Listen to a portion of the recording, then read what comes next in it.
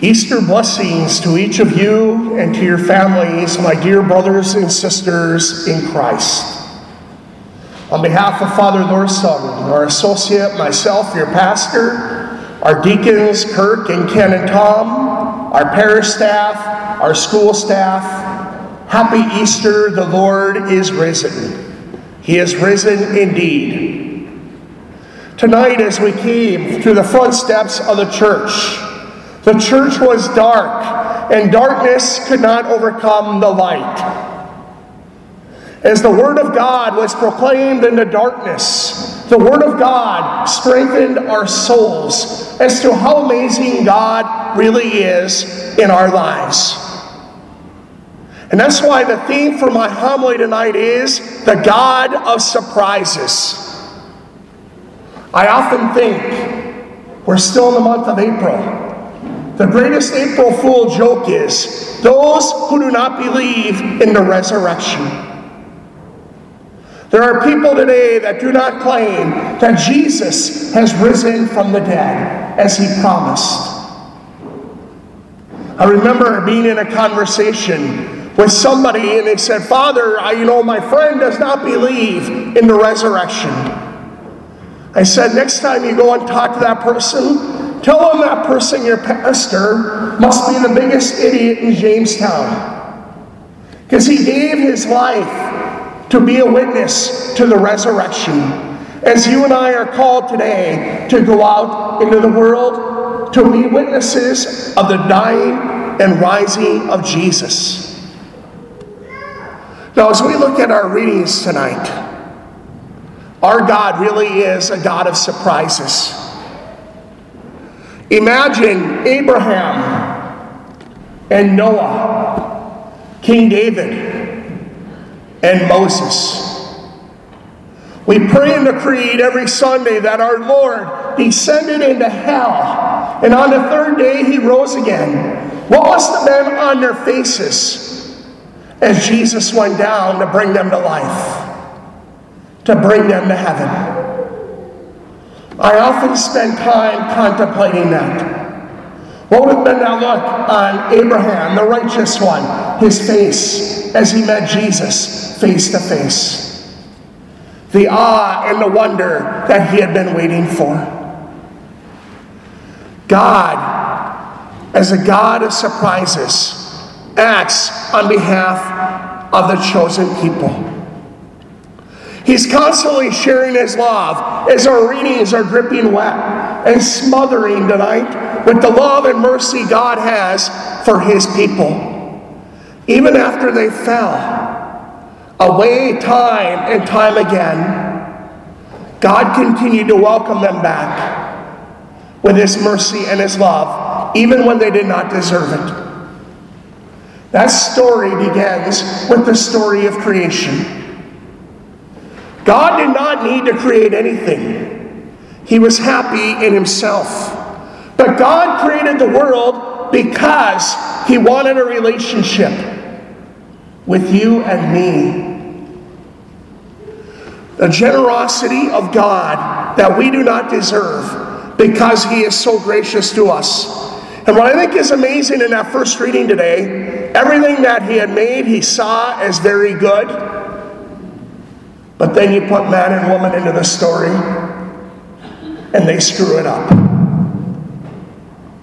But it's really how generous God is. In that beautiful second reading, God puts Abraham to the test. He's testing his faith. Here Abraham has picked up his cattle, his herdsmen. He's traveled 1,000 miles from Iraq to the Holy Land. And what does he get there? What does God ask? You take your only son and let's get rid of them. Do you see what God the Father has done? He spared Abraham, but God the Father did not spare his own son, because he offered him as a sacrifice for you and for me. And because of his fidelity, God rewards him with 3 great blessings. Land, a nation, numerous descendants, numbering more than the stars in the sky.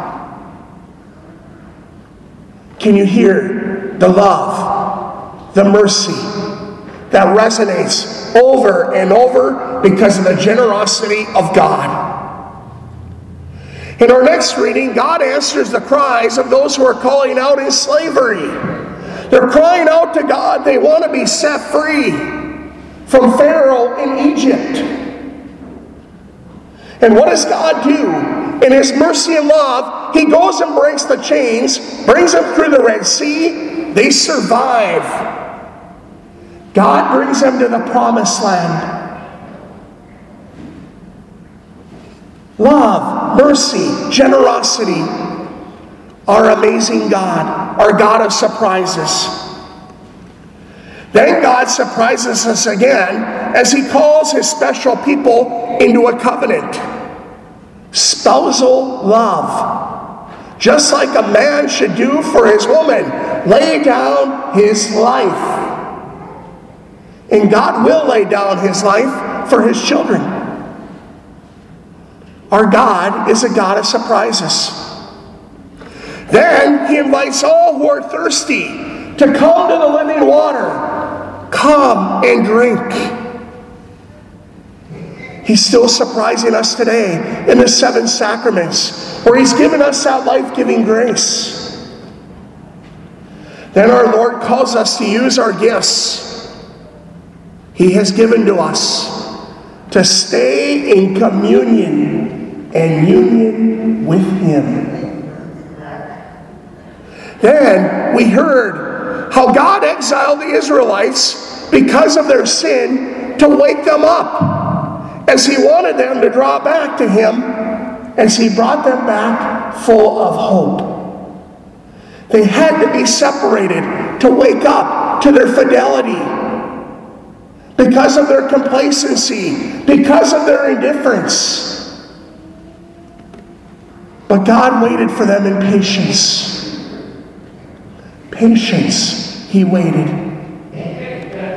This salvation history story we hear tonight is God's ways are not our ways, nor are God's thoughts our thoughts.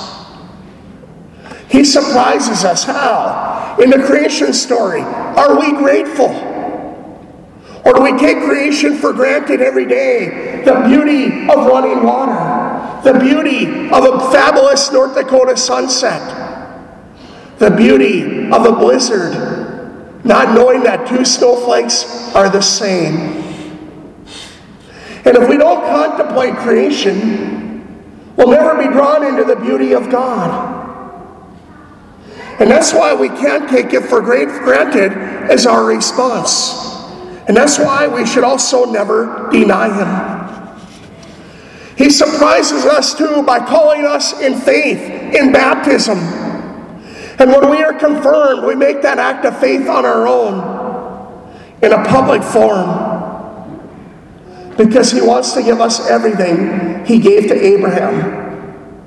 But we have to live in faith, live for Him, die for Him, and witness Him. Then the third surprise, God sets us free from slavery to sin. We go to Him where we are poor. We go to Him where we are suffering. We go to Him where we are disappointed, because He wants to raise us to life right there. As the Good Shepherd hanging on the cross, death and life are united, and the Good Shepherd wants to put us on His shoulders to carry us to heaven as that cross is elevated on Good Friday. He elevates us to heaven as the Good Shepherd. Then we get the surprise where God calls you and me to Himself. He wants that spousal relationship, that intimacy, that deep communion. So we have to ask ourselves, do we trust Him? Do we trust Him with all of our heart? The fifth surprise is all about the life-giving water. Do we desire the sacraments, or do we just show up and go through the motions? Do we come with an intention when the paten is elevated that we want God seriously to do? Or do we just let it be and become indifferent as the bells ring? Today, as I was preparing for supper, I heard a speaker on the radio. I don't even know who to give credit to. He said, if Americans do not get down on their knees with this war that's going on between Russia and Ukraine, and put calluses on your knees and start begging God for it to end, America is next for the Russian targets. When is the last time we seriously got down on our knees and begged God for an end to that war? That could be us that are displaced if an attack hits our nation. That's why when we don't turn to God, we don't respond to God, we wonder, why does God allow this to happen? Why does God allow that to happen? But God continues to surprise us when we do go to Him. Tonight He asks us to use our gifts. To use our gifts wisely to build up His kingdom, the church. And that's why God exiled the Israelites, to wake them up, so that when they come back, they will show God the reverence, the respect that He deserves, as an act of justice for them to worship in the temple. You know, God surprises me every single day with miracles. Are you aware of where He touched your life today with a miracle? Opening your eyes this morning as you woke up is a miracle. You can't do that on your own. Hearing somebody speak to you today is a miracle that we should never take for granted. And that's why Jesus, this man who was born in Bethlehem, who lived in Galilee as a carpenter, and called 12 of his 72 friends, most of them fishermen, working miracles on the Sea of Galilee and in the northern region, was nailed to the cross and died. Tonight is the greatest surprise, the central mystery of our faith, as Jesus Christ rises from the dead as He promised. I've done some 350 funerals in my priesthood. I've never seen anybody else rise from the dead laying in a casket. It's ridiculous to think that the apostles stole Him and placed Him somewhere else. It's ridiculous to think that somebody would have taken His body and burned it, and the apostles would not have shed their blood for Him. This same Jesus established the church, and He had Peter as the head before He ascended to heaven. He's waiting for you. He's calling you. He wants to surprise you. Are you open? Are you willing? Are you ready? His first words after the resurrection in two of the Gospels are, do not be amazed. Why would you be amazed? His other words in another Gospel, the first word is, peace be with you. He wants to make things right. And today, as I was praying in my holy hour bright and early this morning, I'm going to ask you to ponder this tonight as we celebrate the resurrection. What the Lord put on my heart. The Lord said, without the Eucharist and Jesus' presence, we have a human institution in the church. He has not left us. He is here. Without the Eucharist, the church is a human institution. Without His presence, He is not here. Tonight, as He bursts forth from the tomb, He becomes flesh on this altar for every one of your needs, every one of your desires, and every one of your cares. My prayer for you this Easter is that you will open your heart to Him and respond. He is risen indeed. Alleluia, alleluia.